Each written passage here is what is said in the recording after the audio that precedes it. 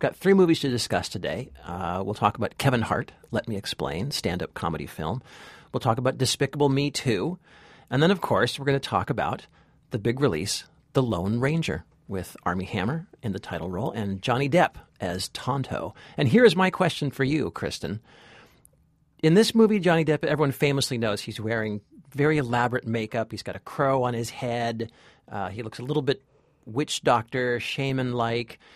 When is the last time Johnny Depp just played a guy, like a regular guy in today's society? Not a period piece, not a pirate. Not a singing barber. Not a vampire, not the Mad Hatter. Just a guy. Just a guy. Guy in the world. Well, hold on. Will this count Rum Diaries? No. That awful movie? No, because it's a period piece, Thompson. and he's basically doing his Hunter S. Thompson again.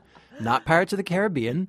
Not The Tourist, I don't think, because he was playing some kind of super spy, right? That was set in the present day, but I don't feel like that counts. Just a guy. What about that guy who has hands that are made out of scissors? I don't think that counts. I think that's wrong. What about that guy who makes movies and Ed Wood. No, not normal. I don't think that's a normal guy. Well, all right. I know that is not this week's trivia question. I'll release that later on. I know the answer. You do? What? Gilbert Grape. Gilbert Grape. No, that was a long time ago. Okay. The movie I'm thinking of was more recent. Was more recent than that. You want to know? Should I tell you? Yeah. Say it. Secret Window. Right? Look, silence. Dead silence from complete silence. No one knows that movie. Secret Window. Yeah. Is that the same as Rear Window? Somewhat. Yeah. It was based on a Stephen King book or story, I think. Oh, God. He plays a writer. Wow. I know. No one saw it. That's baffling. Because he was just a guy.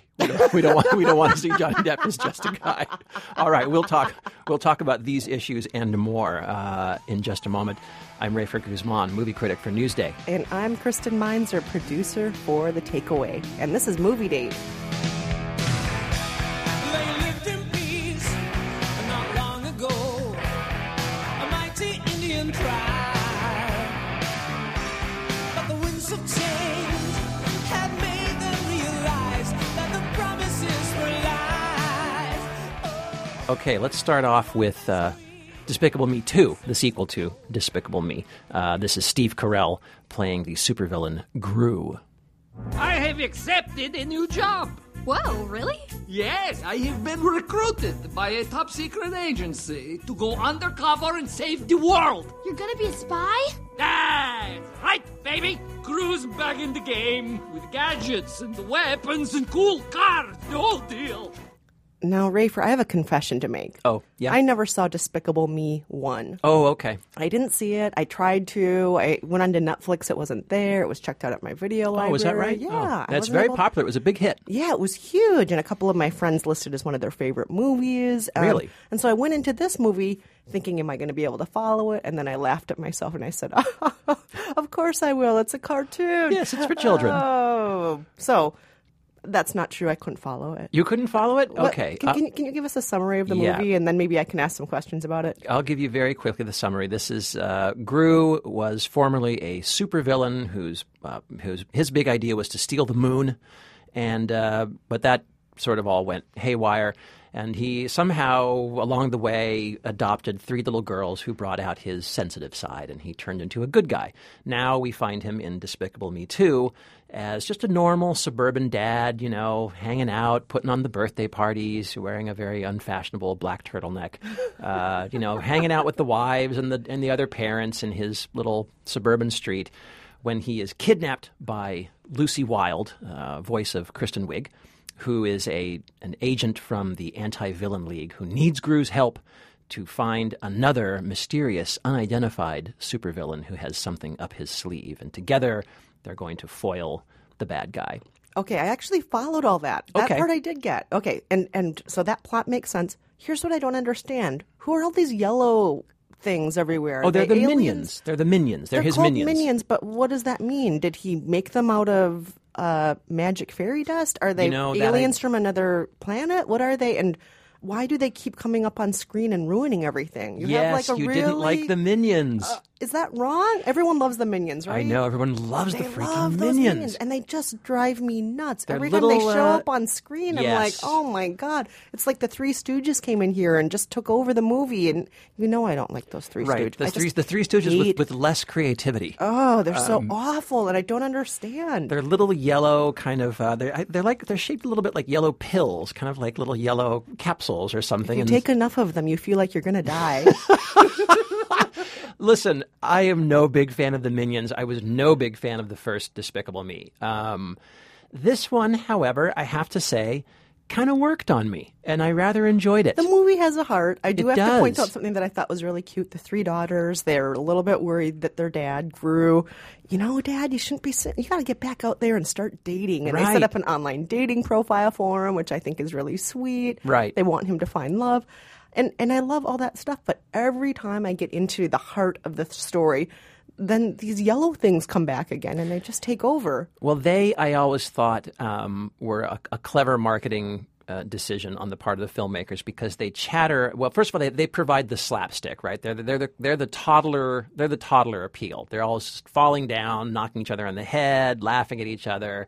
And so they have the kid appeal there. And also they talk in a kind of alien non-language, which I personally think makes international dubbing for this movie much easier. That's my personal feeling on that. Yeah. Ray for bringing in the business into it. Well, you got to. I Smart. mean, come on. You know, China's about to surpass us as the number one They movie already market, have. right? Yeah, They own so us. Yeah. You want these things to have broad appeal. But I do what I feel like really works here is Kristen Wiig as Lucy Wilde. I thought she was really appealing and kind of she has this. She turns this one into a little bit more of like a. What would you say? Kind of a parent trap, you know? They're kind of being pushed together by the girls a little bit, and you know, you love Lucy, and it has a little blush of romance that I think helps this movie because I thought the first one was just really, the first one was kind of 70% Minions, and at least this one is maybe more like 40. Maybe 50? I don't know. You know what? I would have said it was a really good date if it weren't for the yellow things. Yeah. Without the Minions, I would have really, really enjoyed it. But they took away from it so much, so I just can't say it's a good date. You say, oh, really? I just can't. You know, the last one I gave it 2.5 stars. This one I gave it 2.5 stars out of 4. I just thought it was kind of like we don't have quarter stars, but if I could have given it sort of 2.25, I would have, because I thought it was just a little better than the first one. So, you know, again, here's the thing with children's movies. They suck. They're for children. You know, everyone's like, my kid liked it. Like, your kid is a kid. Your kid is 5. Your kid has no taste. Right. My kid will watch anything. So you can just put like a little like glow stick in front of them and weave it around, and they'll stare at it for like 6 hours. Exactly. So you know, I thought it was okay. So if you've got kids out there, this one would be, I think, more tolerable. Okay. Well, let's talk about another movie. I didn't get to see it, but you did. It's called Kevin Hart. Let Me Explain? That's correct. All right. Here's the beautiful thing about me feeding pigeons. When I was done feeding the pigeons, I didn't have to lie about it. See, when you're married, you lie about like that because you don't believe that your wife would ever believe that you were doing something as dumb as feeding some pigeons. So that's your favorite stand-up comedian right there. I just can't Kristen. stand him. He's just so not funny. Why don't you like him? He's so not funny because, well, when I see him in movies, he's mostly the guy who just, much like the Minions, just shows up and starts making a bunch of noise, a huge racket, and I'm like, I don't care. Who let this insane person in who's just here to yell? And you didn't like then him. repeat what he's yelling. It's like, Right. you know, that's really what it is. Like, are you going to eat all those eggs? All those eggs? And that's pretty much his whole shtick. I'm yelling, and then I'm repeating what I just yelled. And then maybe I'm going to run into things in a circle, and my pants are falling off. And, oh, God, he's just, it's such a low brow humor that I just don't appreciate at all. I think then you should not see this film because this is just 75 minutes of his stand-up routine. The first time I ever really saw him in a major role was in Think Like a Man. I love that movie. Right, but you hated him. Every time he was on screen, he was like the Minions. Again, just like those damn Minions. I liked him, and I thought he was very funny. I thought he was a good addition to the cast, and so this was going to be, for me, and maybe for many viewers, I think this is his widest release film yet. He had a previous film that was released in a smaller number of theaters. For a lot of people, this could be their introduction to him. I think the problem is if you don't know Kevin Hart, he's pretty popular. He's not a Jerry Seinfeld. He's not a Chris Rock. But he's got a really strong following that he's built up over the years with tours and television appearances. I discovered he has an app. He stars in his own little video game app called Little Jumpman. Yeah, let's keep that away from my phone. Download that, Kristen. And, so he's got this really strong following. But I think the film makes such a huge point of saying, look how successful Kevin Hart is. Here's some fans in Oslo saying, Kevin Hart, you're awesome. Here's some fans in London. Kevin Hart, you're awesome. Come back to London. We love you. Here's some fans in Vancouver. Hey, Kevin Hart. It's, kind of over and over and over. He interviews his friends. Kevin Hart is so loyal. He's such a great guy. Well, yeah, right. You're on his payroll. What are you going to say? So a lot of it is this self-aggrandizing pump up. Kevin Hart, show us, prove to us what an incredible talent Kevin Hart is. And this movie is taken from two back-to-back sets he did at the Garden. It's no small feat for a stand-up comic to play the Garden. That's a big deal. That's huge. There's a handful of stand-up comedians that I think can hold the Garden. But his material in this movie, and I don't know if it's the editing or what it is, but the material is just really weak. It's really jumbled and disjointed, and I think all the self-aggrandizement that comes before it makes you expect that you are going to see the next Eddie Murphy's Raw or, the next Chris Rock performance.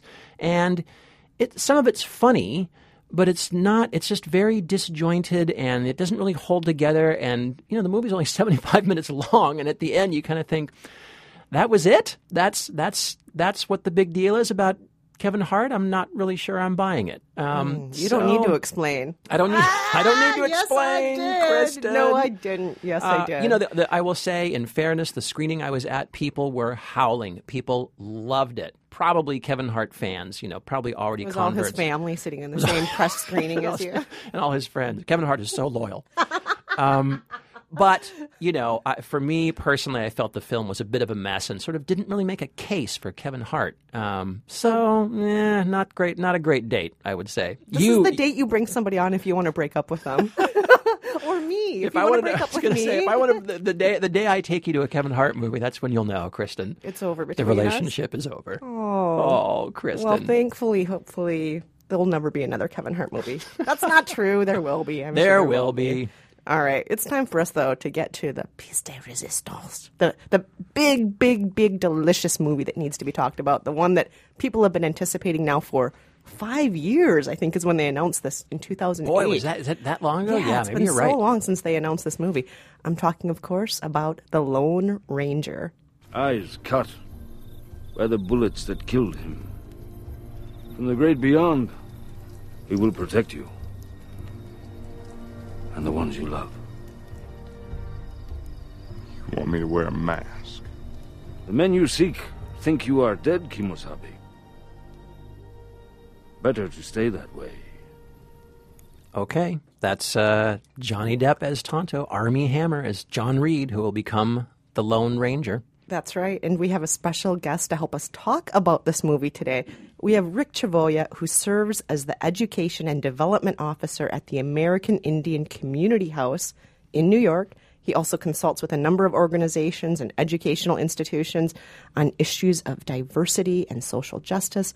He also used to be one of the smartest people at NYU, which is how I learned about him, because I used to work at NYU also. And I have to point out also, unlike Tonto, he is not Comanche, San Pasqual Band of Mission Indians in California, right? Mm-hmm. All right. So, all right. Excellent. So, but we have Rick here with us today because we want some help talking about this movie, interpreting some things, dealing with Tonto in particular. Yes, Tonto. So famous, I think, low point in the representation, perhaps, of Native Americans on screens, big and small. And I think this film is trying, in many ways, and at least has tried in its pre-publicity campaign to correct some of that, and I think try to endear itself to Native Americans. So, Rick, you've seen the movie. Mm-hmm. What? Maybe I should go back a little bit. Tell me what your initial thoughts were when you first saw Johnny Depp as Tonto, because they sure hyped that up. There were a lot of stills that the studio is releasing. And tell me what ultimately you thought of his performance. Well, it's interesting because you touched on the theme already that Johnny Depp doesn't ever play a real character, a real person per se. It's more of a caricature. So when I first saw it, I thought, well, this is Johnny Depp. He's sort of putting together a lot of roles and again, kind of going somewhere into his costume closet. Yes. And coming out with this, and he doesn't have to really sort of humanize a character the way it is. So it was hard to critique it flat out as being something in relation to Native American representation because it's Johnny Depp just doing another caricature. Right, like the Mad Hatter or something. Exactly, yeah. So, but unfortunately, what was troubling about it when I saw it was that we have so few opportunities to be represented in movies that it does have a bigger impact when someone does represent a Native American person. So that's all to say, I was very cautious going into it. Let's talk about some of these other things, Rick. The makeup and the bird on his head. I mean, there's been a lot of talk about how Johnny Depp looks in this movie. Did you have issues with that? Or a little bit, but then, I'm not Comanche, and they had Comanche advisors. And I hate to say it, but that's Comanche people would be the ones that would have to make a call on whether there was any authenticity regarding what he was wearing or how he spoke and things like that. I think generally though it seemed to me somewhat stereotypical, but I mean it was still sort of that halting, broken English that you have heard for decades. That natives speak, and he speaks a little bit of Comanche. I guess he learned some, and he talks about that. I mean, you probably know Johnny Depp toured quite a bit and went around to native reservations and did quite a bit of adopted as an honorary Comanche. Yeah. So I had quite a few conversations. So I know he was trying to connect with native communities. But one thing that I felt was an overriding issue that is often in these films is that we were still historicized for the most part. And it's difficult to find a major mainstream film about us today. Mm-hmm. And we talk about that a lot because I work at the American Indian Community House, and we have over 100,000 Native people in the New York area. So we live in New York City. We live all around the country. We live all around the continent. We live all around the world right now. And we do all kinds of things, and there's all kinds of really fascinating issues. There's really troubling issues. There's great achievements. There's all kinds of things going on in modern Native America that it's very difficult to get on film. Oftentimes, if our modern life is portrayed in films, it's either documentary or it's more of a independent film or something of that nature. A blockbuster like this really pretty much always historicizes us, as this one did. The only kind of modern reference to us was Johnny Depp's character Aged in the museum with the little boy talking to them, which is still 1933. Yeah, exactly. That's if you want to call that modern. And then he walks off into, as we often do, which is also problematic. The ending is sort of just walking off into nowhere. Right. And we didn't walk off into nowhere. We walked off into all sorts of professions and all sorts of lives and all sorts of cultural activities and all sorts of all the things that we do now. So the idea of us walking into this void, as it sort of infers at the end of the film, as he just kind of walks across this vast Monument Valley, is also very typical. Hollywood really loves that. I think they love the idea of costume. I think is part of it. I think spectacle and so on. But I also think Hollywood just has a really hard time with non-white, non-Anglo identities. And I mean, this whole thing you were just saying, Rick, about Native Americans are alive right now, doing things now.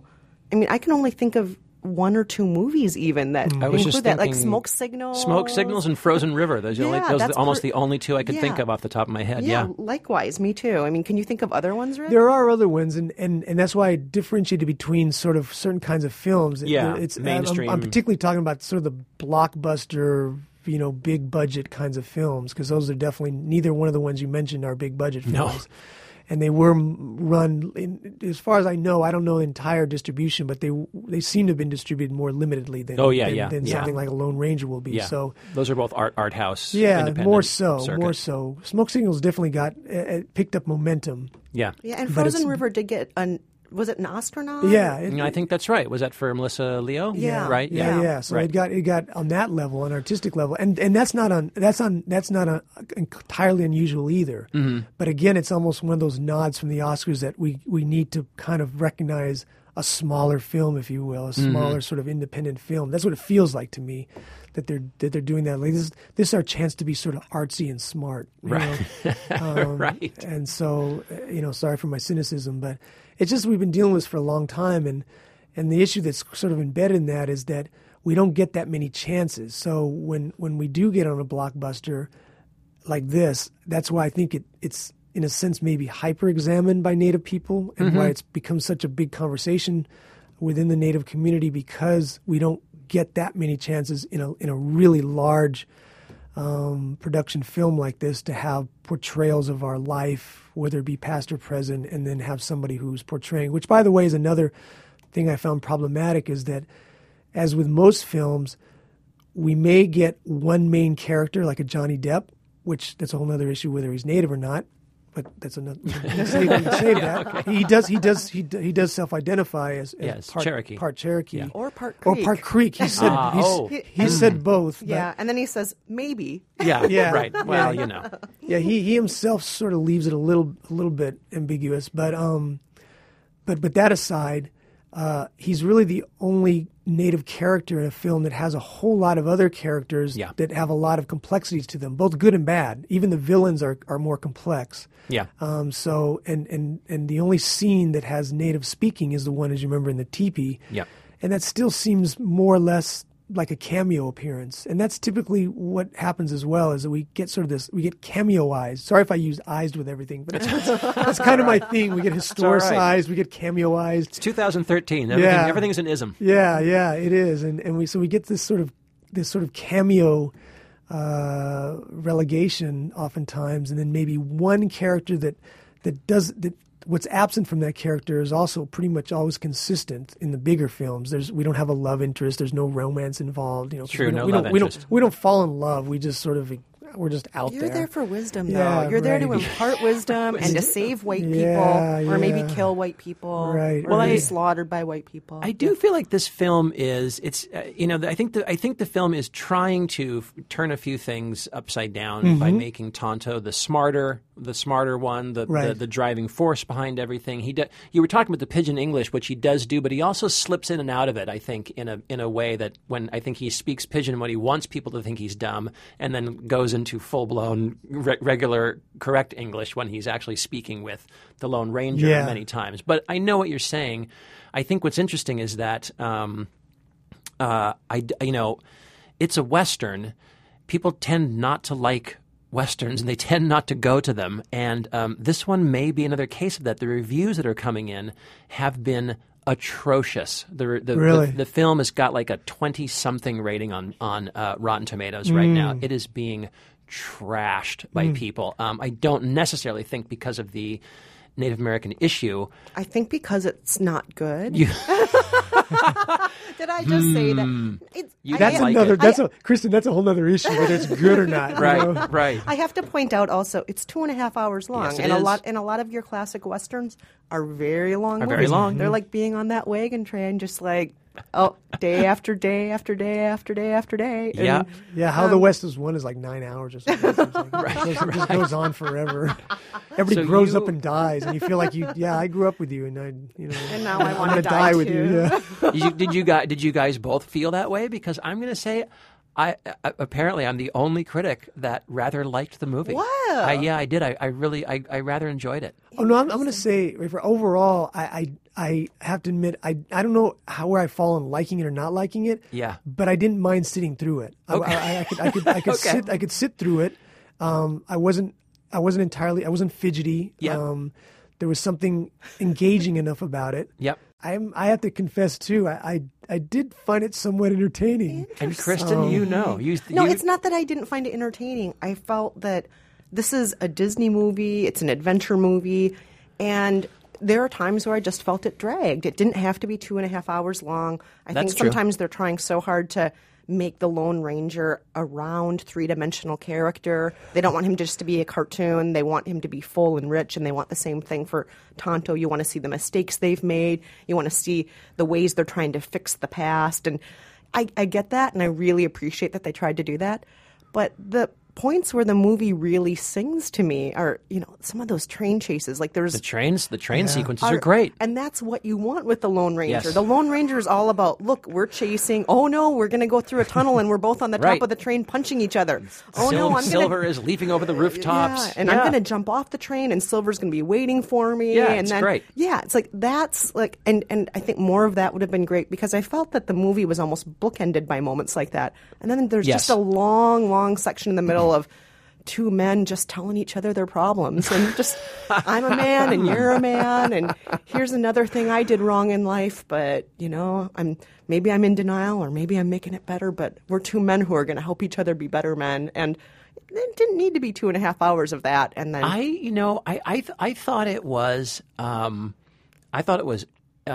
overstuffed and over ambitious. I think it's trying to be way too many things. It's a kid-friendly movie. It's extremely violent. It's kind of sexual.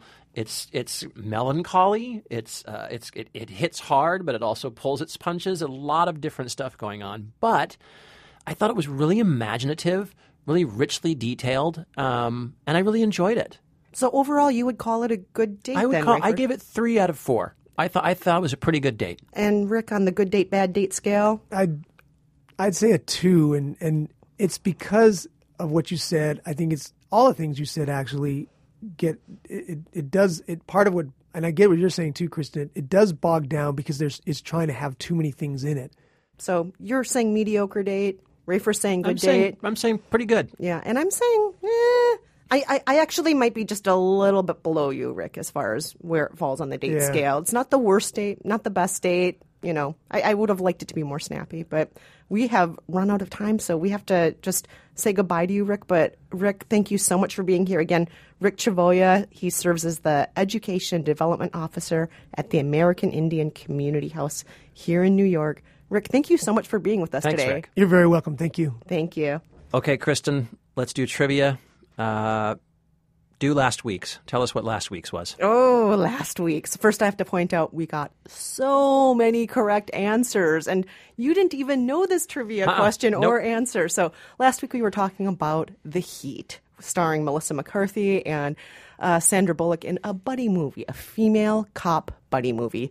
And we started talking about female cops in the movies and couldn't come up with too many of them. Yeah, there weren't any. Right. But TV has had a ton of female cops. So our trivia question was, name a female cop on TV. And here's the important part. The actress who plays her is the daughter of Jane Mansfield.